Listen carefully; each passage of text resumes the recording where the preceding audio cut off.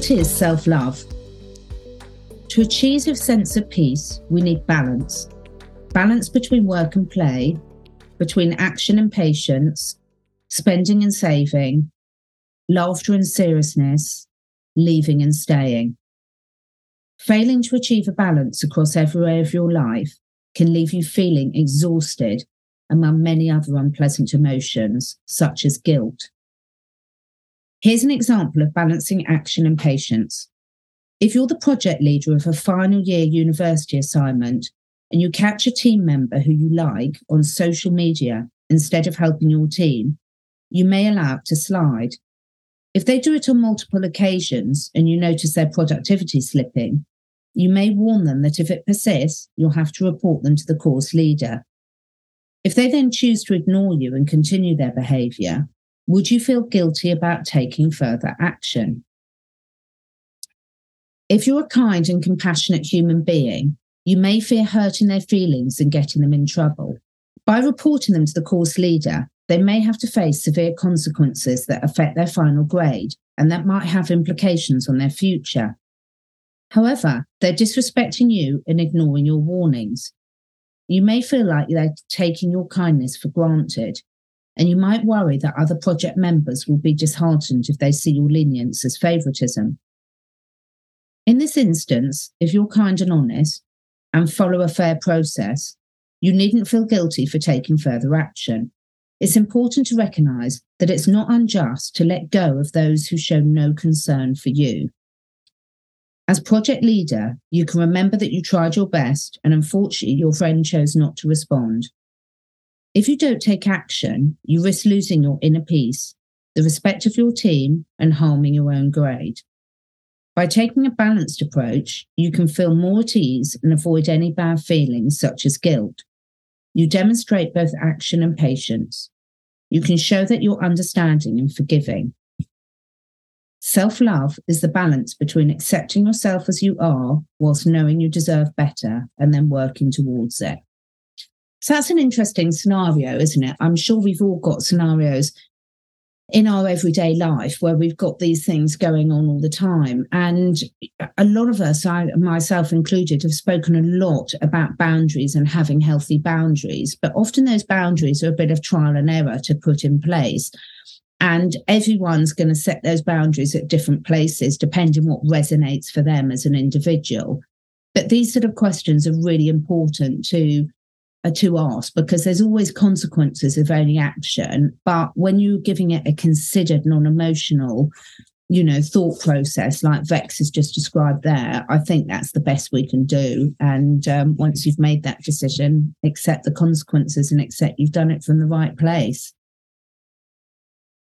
You can show that you're understanding and forgiving and also firm and authoritative. The chances are that even if this student is upset by your decision, they will still respect you for giving them a chance.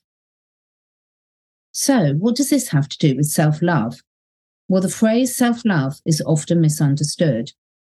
Self-love encourages acceptance, but many people use this as an excuse to remain unchallenged. In fact, self-love consists of two essential elements that must be balanced if one wishes to live a harmonious life.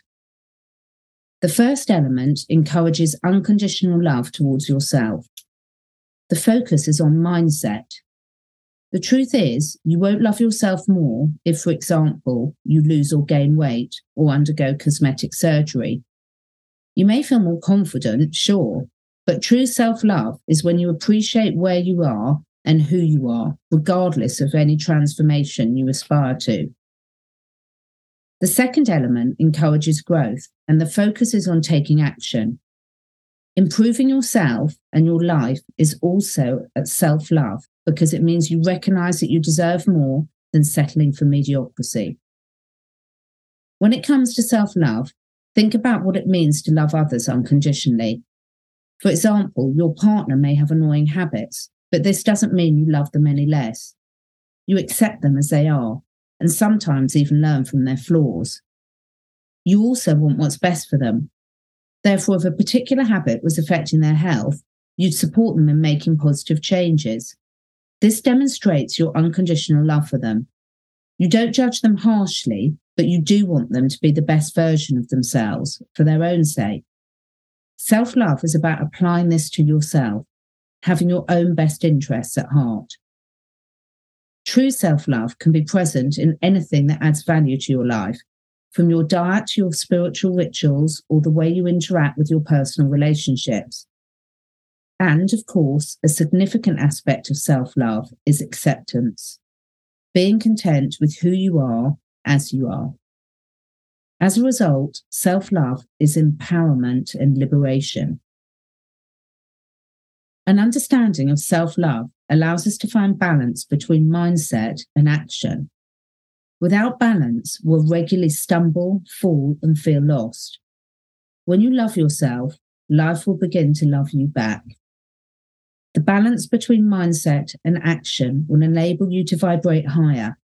We'll explore this further in the next few chapters. So, self-love has always been quite a triggering thing for me. I don't know why it's been so triggering. I think self-love means something different to absolutely everyone you speak to. And I'd really love to hear in your comments below, what does self-love mean to you? And what sort of practices do you incorporate into your daily life to ensure that you do have self-love and that that's something, if you need to, you're still working on? There's so many things we can do in this area, and I'd really, really love to hear what's working for each of you, because when we see what's working for other people, it might really, really help someone in the chat. So please don't be shy in sharing. So part 1, a matter of love.